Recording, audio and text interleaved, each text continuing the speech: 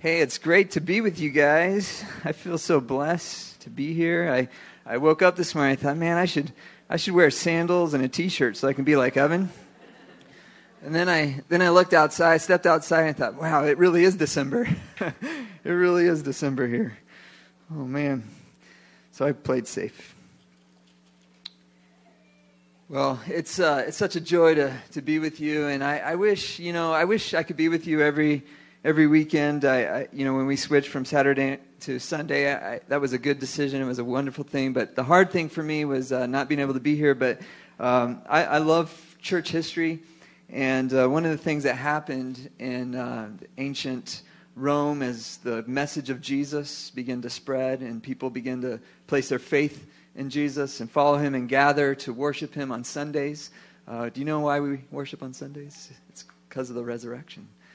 Jesus rose again on Sunday morning. Every Sunday morning is Resurrection Sunday. We're reminded that he is making all things new. He's bringing new life into this crazy, messed up world. And so the early Christians, they met in homes, and so they would buy several homes. In fact, archaeologists have found sometimes they would buy a series of homes. They'd break out walls, and they'd have places where people, up to 500 people, could get together. I mean, this is way back, early Christianity, before Constantine became in the Roman Empire. And so Christians, they were a persecuted minority, but man, they wanted to be together on Sundays. They knew that the presence of the Holy Spirit was there with them when they would worship and they would seek God and they would hear his word.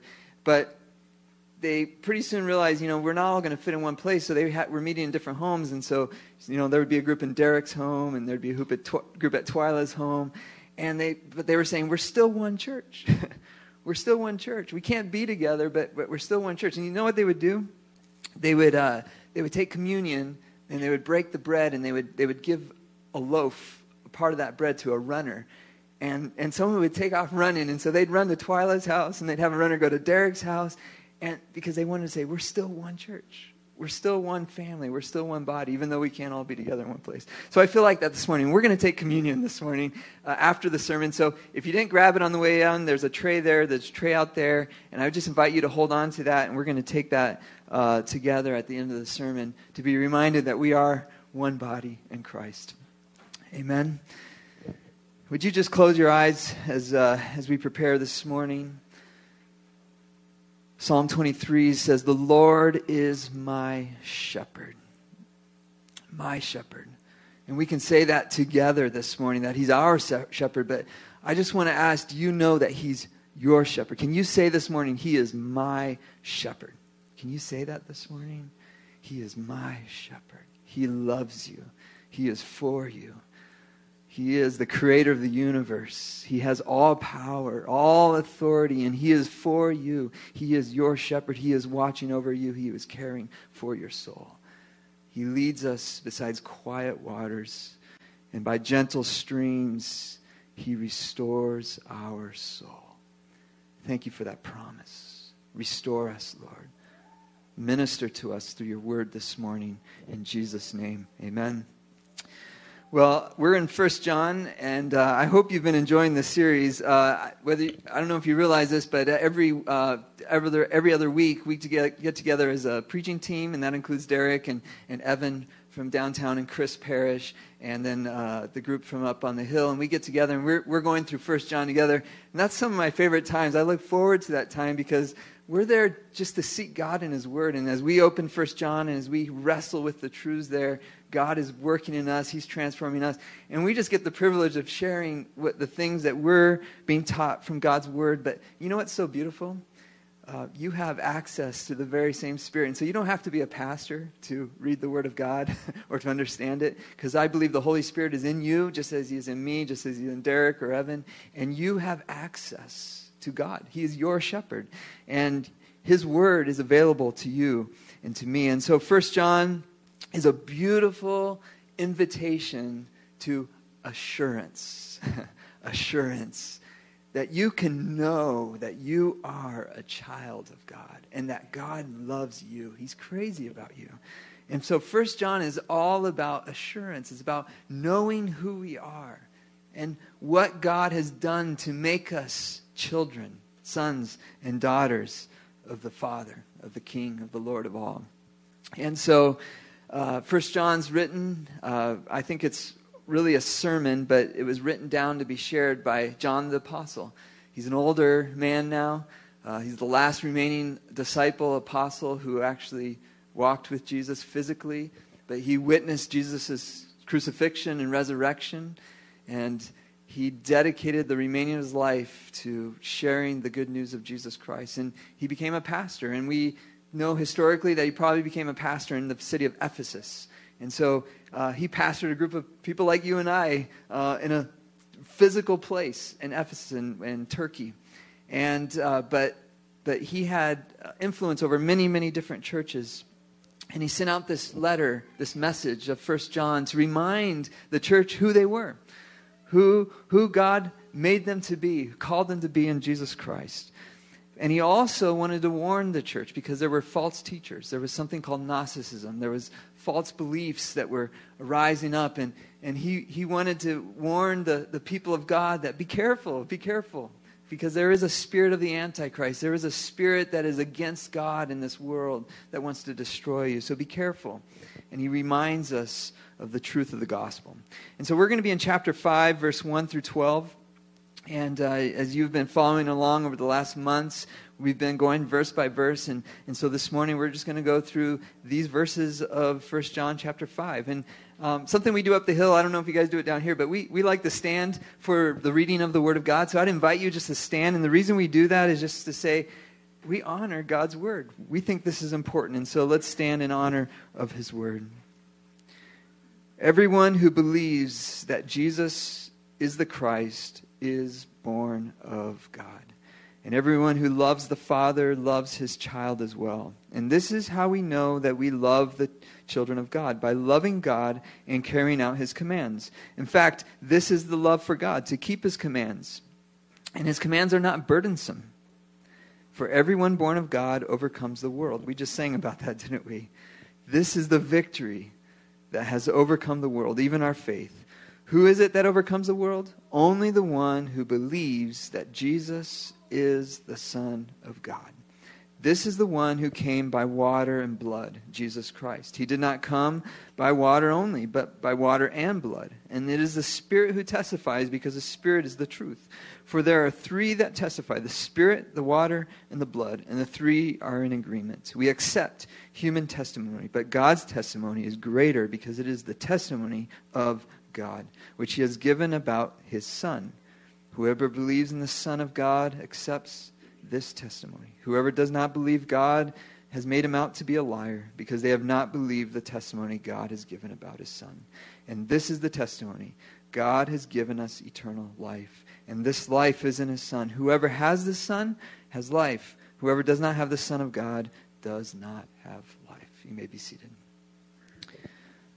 Thank God for his word.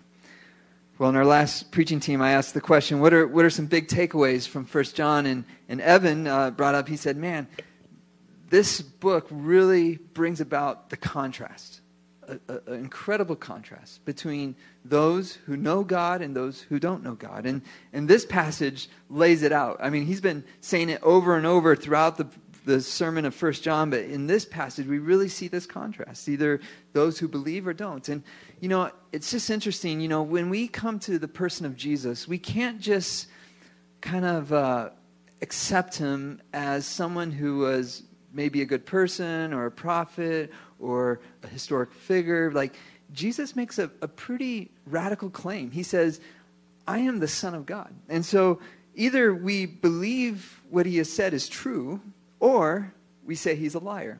Those are really the only two options we have. And that's what John is saying. You cannot come to the person of Jesus and just say, you know, I'm just going to hold him comfortably. I'm just going to hold him at arm's length. Either we accept him or we reject him. Because that's the only two options he gave us. And so verse 1 says, everyone who believes, and I love that word everyone, because it's available to everyone. God is not selective in his choosing and his love. He invites. It says in the scriptures that he longs, he wants everyone to know him. God created man and woman to be in a relationship with him. And so 1 John is all about the relationship we can have with God. Everyone. And how do we have a relationship with God? Who believes. We're going to be talking a lot about that this morning. And what I love about John is he's not a linear teacher. In fact, we're Western in our thinking. We've been shaped by Western ways of thinking, and that's not bad. That's good. But this is an Eastern book. Jesus came as an Middle Eastern man, and so John is an Eastern man who God is inspired by the Holy Spirit. And so the way he teaches, the way he communicates is not necessarily linear, but it's circular, and he's repeating things over and over. And so if you just do a reading through 1 John, you'll see he repeats things over and over and over, and he repeats this idea of believing. Believing. And that word is very important because it really means to have faith, to trust. But it's not just a one-time deal. It's if you look at the grammatical way that's written, it's a continuing, it's believing, ongoing believing. And so one thing we have to do when we, as Westerners, come to these kind of words, we have to not think so separately from relationship. Because for us, a lot of times we think of belief as a set of facts or a set of doctrines. Like, okay, Jesus existed, Jesus died on the cross, Jesus rose again. Okay, a set of facts, things that happen, and we think that's it, that's just believing. But what he's talking about here goes more beyond just a cognitive understanding or grasping or accepting. He's really talking about a relational reality that's exhibited and it's ongoing in our lives. Everyone who believes has this relational faith, trust in the person of Jesus Christ is born of God. Now we can't skip that verse, because if we skip that verse, we'll get out of order here. We'll get all messed up. We'll get all confused, because he's going to go on to talk about some very important things that are the fruit or the result of believing. But a lot of times as human beings, we want to get right into the what do I have to do, right? What does this mean for me? And so we start working out all this stuff, and we miss the most important thing, that this relationship God initiates. And if you go back to chapter 4, it's very clear. What does it say? It says that this is how God showed his love for us, right? It's not that we love God, but that he loved us. Did you get that? It's that he loved us. And so a lot of times we jump into books like 1 John, and we feel guilt and we feel heavy, and we're like, man, I don't measure up. I'm not good enough. Am I really a child of God? Am I really saved? You know, and if we're honest, we've all asked that question. We've all struggled with that. But here's the good news this morning. It's not up to you. It's not up to me. God initiated. He loved us first. He wanted you before you even thought about him, even before you even wanted him. He wanted you first. That's awesome. Hold that. So what's our part? Our part is to believe, to have faith, to trust. Okay? That's our part. God can't do that for us. And if you think about a healthy relationship, you know, there's a line between abuse and a loving relationship, right? And we kind of know what that is. We've seen that. We've seen abusive relationships. Maybe some of you have experienced abusive relationships. And God is not abusive in any way, shape, or form. In fact, 1 John starts out, God is light and there is no darkness in him at all. God is purely good. Purely good. And he has only good for you. But when we think of our human relationships, there's abusive relationships where people try to take advantage or try to use.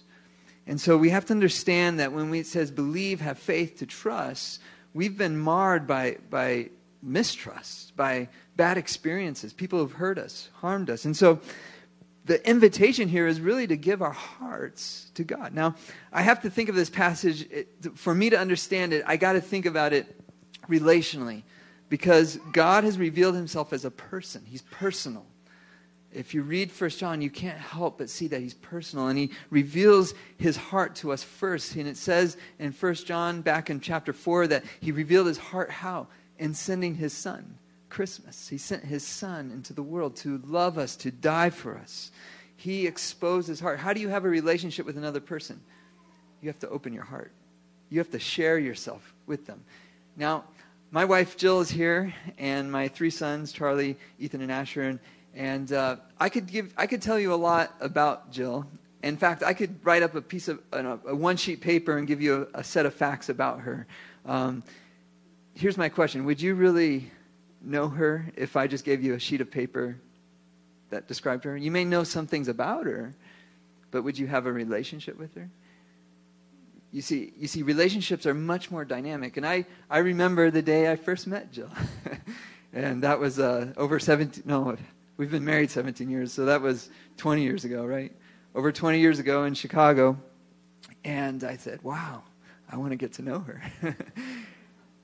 But there was a process. There was a time where we sat and we talked and we shared. And I began to gain trust in her because I discovered she was a certain kind of person. There were things I made a mess of. Like I made mistakes. One day I said, let's go for a run in Chicago to see the sunset. And she didn't want to do that. She's not a morning person, but she got up anyway. She showed up. And guess what? I slept in. So I left her out there. But you know what I discovered about her? She still loved me. She still forgave me. She still married me. So I discovered something about her in giving of myself and her giving herself to me. And what did that build? Faith, trust, belief, relationship. That's endured for 17 years. And that wasn't a one-time thing. And we said our vows, but that's ongoing. This morning, we choose to love each other. We choose to trust each other. We choose to believe in each other. You see, what Jesus is inviting us into is a dynamic, living relationship with him. And we see this in how Jesus interacted with his disciples. Remember, he came and showed up on the shore of Lake Galilee. And who was there? Peter and James and John, the very author of this sermon, was there. And they knew about Jesus because remember, this is a small town, so they had interacted with him some. But they didn't believe yet that he was the Son of God. But he was teaching there, and he came to Peter, and he said, hey, can I borrow your boat? Can I get in your boat for a second? And so he got in the boat, and he pulled out a little from shore, and he kept teaching. And the story says that Peter and James and John, they had been fishing all night, and they hadn't caught a thing. I mean, they were exhausted. They were tired, probably a little stressed. They probably felt, there's some business owners here. You feel a little stressed when things aren't coming together, right? Like, they're human. And there's Jesus in the boat teaching. And I can imagine they've been up all night. They're ready to go home. And here's this guy using their boat, right? They're maybe a little annoyed with him. And then he says, you know what? Why don't you go back out and cast your nets again? Now, if I was a fisherman and I knew what I was doing and this guy who didn't know anything about fishing told me what to do, how would I feel about that? How would you feel about that, right? But they received what he said. They said, you know what? We're going to believe this man. We're going to go out and we're going to throw our nets in the water. And they did. And what does the Bible say? They said they caught overflowing amount of fish. So much fish, more than they could have barely even get the boats in. Like mind-blowing. And it says they came to shore, and it says they fell on their knees before Jesus. And they said, we are not worthy to be in your presence. Something happened in their hearts, and they believed. They said, this man is the Son of God. And then, you know what the very next verse is? It says they left everything to follow Jesus. Everything. That's what this passage is. Now, they didn't go out and find Jesus. Jesus found them. He said, I want to use your boat. I can guarantee every one of you are here this morning because Jesus showed up in your life in some way. Through someone or in some way, Jesus showed up in your life and revealed his love to you. He starts. But then how do we know that this belief is genuine in us? And this is really important. Because in the church, a lot of people were kind of walking away. And so the issue with Jesus is either we really have to follow him, we really have to commit to him, we have to really be in a relationship with him, or if not, we're saying he's a liar. And so this faith isn't just a one-time cognitive acceptance of facts. It's a dynamic relationship. And so that dynamic relationship is evidenced in three things. And this is what John says. Everyone who loves the Father loves his child as well. And so he says, this is how we know that we love the children of God, by loving God and carrying out his commands. So the first thing is love. Love. Those who have a relationship with Jesus always will exhibit love. And not just like a religiosity love for God, but it's expressed, it's tangible in their love for other people. It's unmistakable. You can't be around Jesus and not love because it's who he is. And if he's in us, then that's what's going to be produced. And so true, genuine belief, faith, trust, relationship with Jesus always results in love. That's the message of 1 John. God is love, and he's called us to be the kind of people that love. And it's not a selfish love. It's a giving, agape, sacrificing kind of love. And that's what brings blessing to all of our relationships, whether it's your spouse or your parents or your children or your neighbor or your coworker, or if you have employees or in your school. Love is evidenced towards God and towards others. And so those who are truly believing, trusting, have faith in Jesus, have a strong desire for God. Now, does this mean we love perfectly? No. We still struggle. In fact, 1 John started out by saying, you're a liar if you don't still sin, if you don't still struggle with sin, right? And so it's not that we gain perfection, but it's the orientation of our hearts, our desire, our longing. Everything in us burns with a desire to love God. That's why we show up partly on Sunday mornings. It's why even when no one's looking, you go and you pray, you open your Bible, you read it, you give sacrificially because you love God. And you see the needs of others and you serve others. We are not saved just to go to heaven. Jesus said, I came not to be served, but to serve. We are saved to serve. We are saved to give. God is rescuing us from being selfish consumers to be generous givers, because that's who God is. And that's what will bring blessing to our world. That's what changes this world. And that's why Jesus came. He came to revolutionize this world and to revolutionize our lives. And he does it through us believing, trusting, having a relationship with him. And then what does he produce? Love. And then the second thing he produces in us is obedience. Love and obedience go together. Now, some of you are parents, right? So if you told your son or your daughter, go clean your room, and they said, well, we love you, Mom and Dad, but we're not going to do it. We're just going to do whatever we want. Now, your relationship, you're still their parents. They're still your son or daughter. But what's going to be produced in that moment? Is that going to be a loving, peaceful environment at that moment, right? But what if that same child doesn't say anything, but they go and they clean their room? Now, you as a parent, do you feel loved at that moment by that child? See, obedience is powerful. Obedience is the manifestation of trust, that my Father knows what's best. As a child, I don't always know. In fact, I'm confused a lot of the time. So the things I think I know are best many times aren't. And so God has revealed to us what's best, even though it doesn't always feel like it, even though we don't always want to. Obedience flows out of trust. Obedience is the fruit of love. And so those who truly believe and trust in Jesus obey. They obey. And the third thing that happens, everyone born of God overcomes the world. Now, we can't reverse these things, but where does this start? It starts with faith, trust, belief. But the fruit of that is all these things: love, obedience, overcoming, victory. Now, I don't want you to leave here today thinking, how do I make this happen? No. Come to Jesus. Accept Jesus. And this will happen. And he's gracious. I think of Peter, who was out on the boat, right, in the storm, and Jesus comes walking across the water, right? And what does Peter start doing? He starts getting afraid, right? And his faith is weak. It's small. And Jesus said, all we need is a mustard seed of faith. But as he's sinking, what does Jesus do?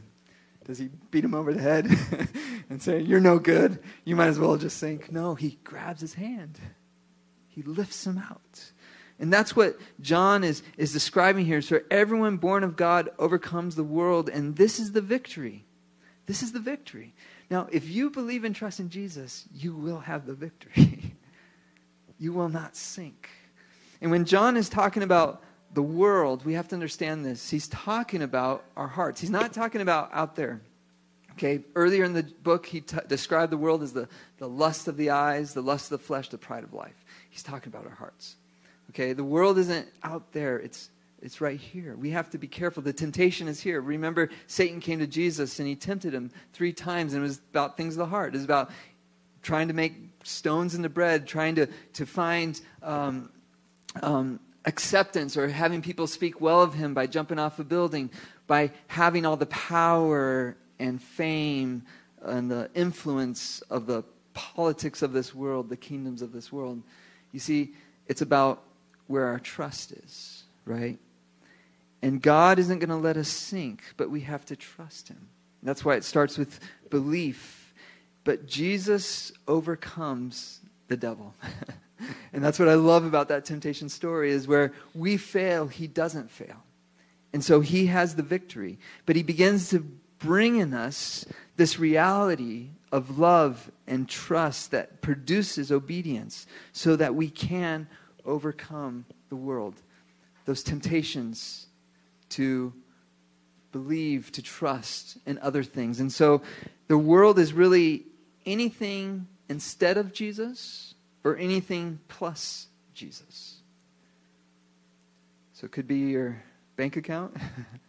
And here's the question. Are you okay if your bank account isn't okay? Could be the political situation. Are you okay if the political situation is not what you want?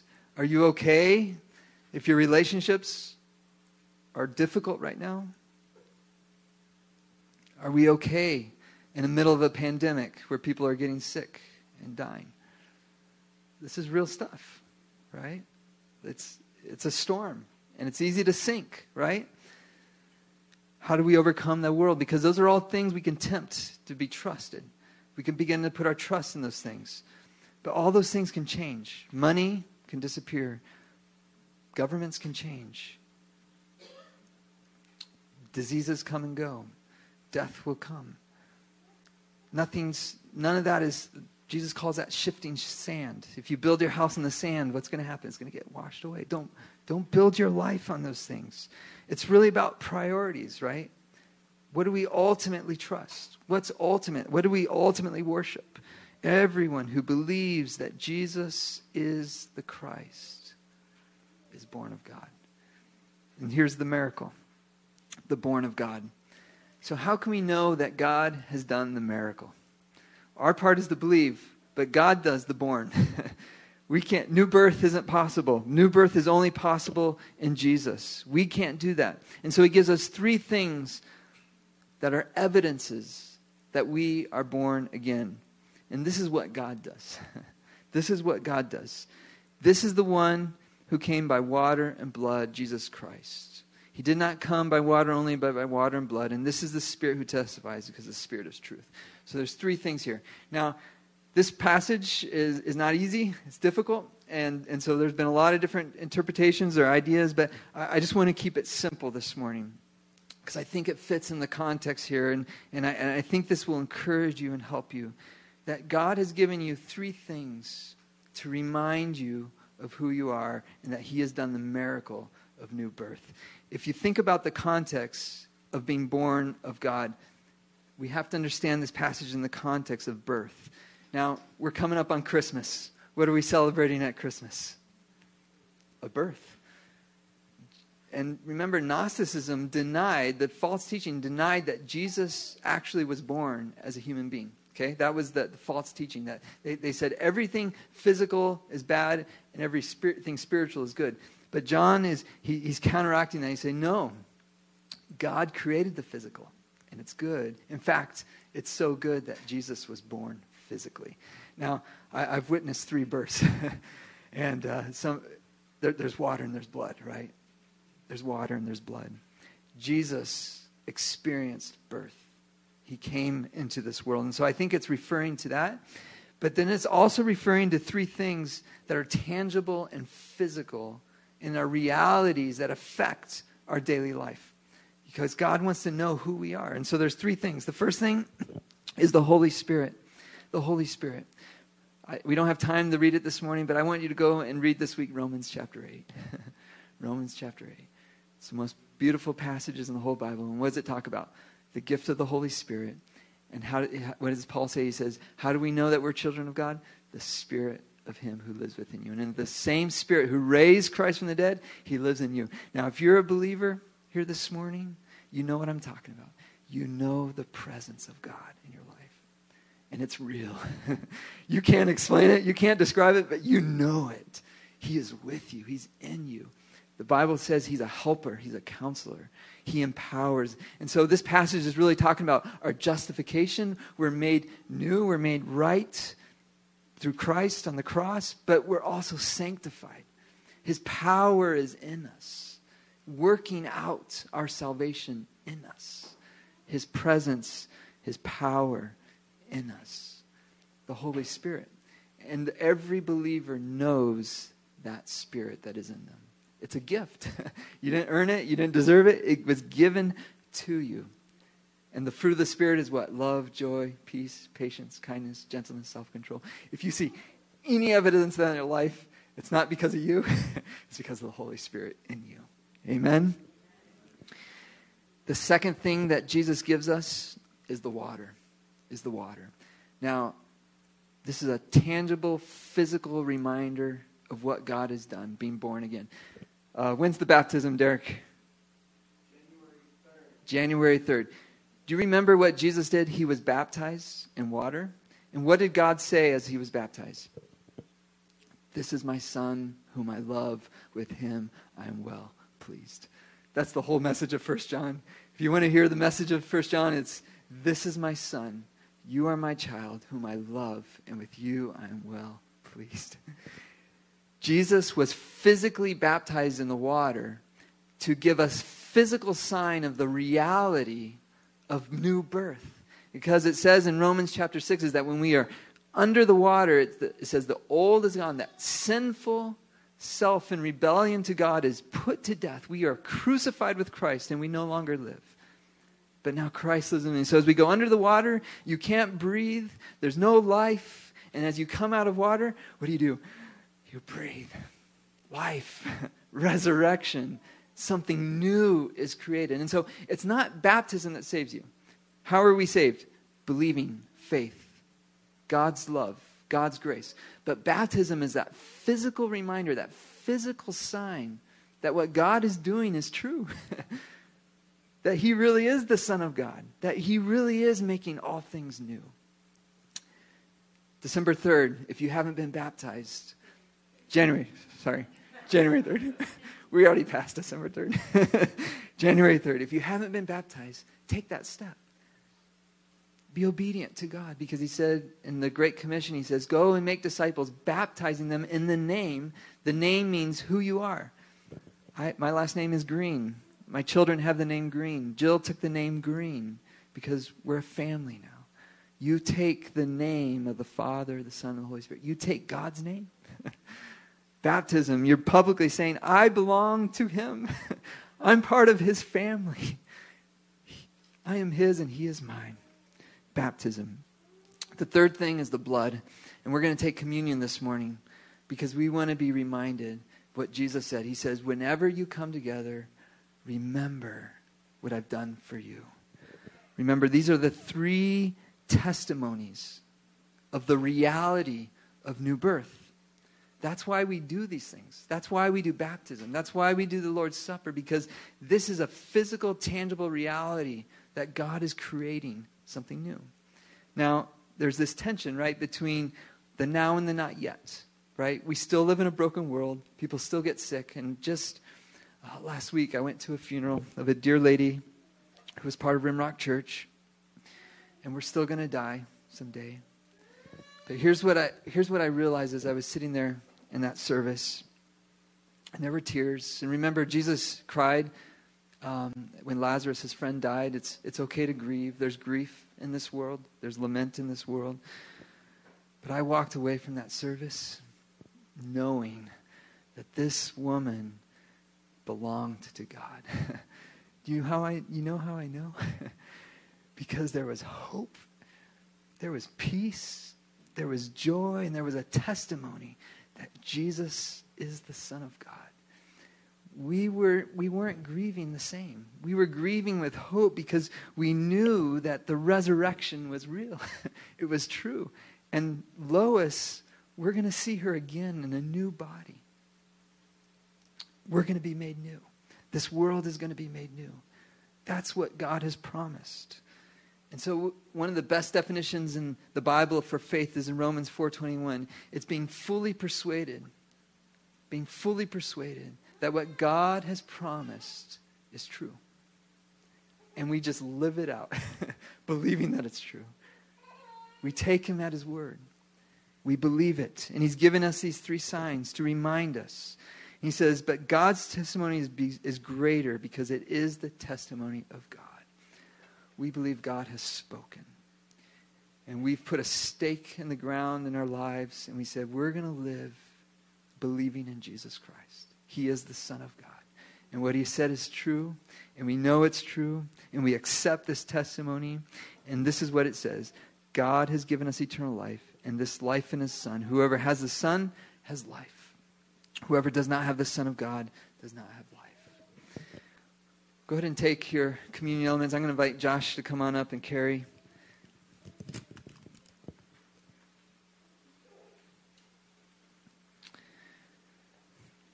Jesus told his disciples that he eagerly desired to have this meal with them.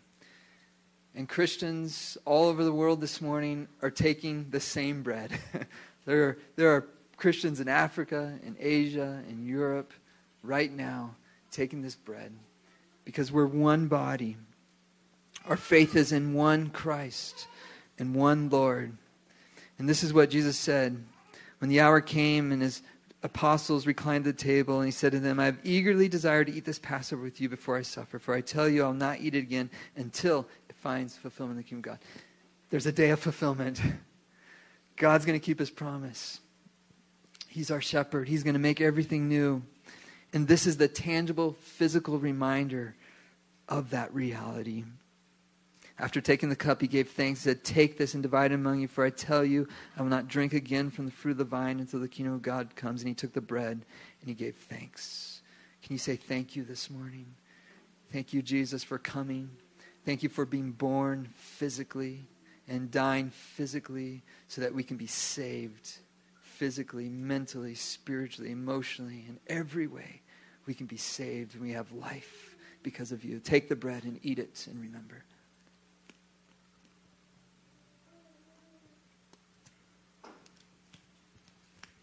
In the same way, after supper, he took the cup, saying, this cup is the new covenant in my blood. What is it about blood? Blood is the life source. We're talking a lot about blood these days with coronavirus, right? We're talking about antibodies. We're talking about having certain kind of blood types. Guess what? Because of sin, we all have blood that's bad. But Jesus has perfect blood. The kind of blood that can give us life. The kind of blood that can set us free. The kind of blood that can forgive us. The kind of blood that gives us eternal life. And so we drink this, remembering that it was his blood that was shed. It's poured out for you. He loves you. He gives you his blood. Let's take and remember and drink. Oh Lord, you are my shepherd. I shall not want. Lord, my heart and my flesh may fail, but God, you are my strength and my portion forever. God, we put our faith in you. The things of this world will pass away. And they're good things, Lord, but they're passing things. We put our ultimate trust, our ultimate hope, our ultimate life in you. Because we believe that with Jesus we have life. And you say that even though we walk through the valley of shadow of death, we will fear no evil, for you are with us. Your rod and your staff, they will comfort us. Comfort us. You prepare a table before us in the presence of our enemies. Oh God, you are reconciling, you are restoring, you are renewing, you are making things new. Thank you, Lord. Thank you, Lord. And your goodness and your mercy will follow us. You anoint our head with oil and our cup overflows. Your mercy and your goodness will follow us all the days of our life, and we will dwell in the house of the Lord forever.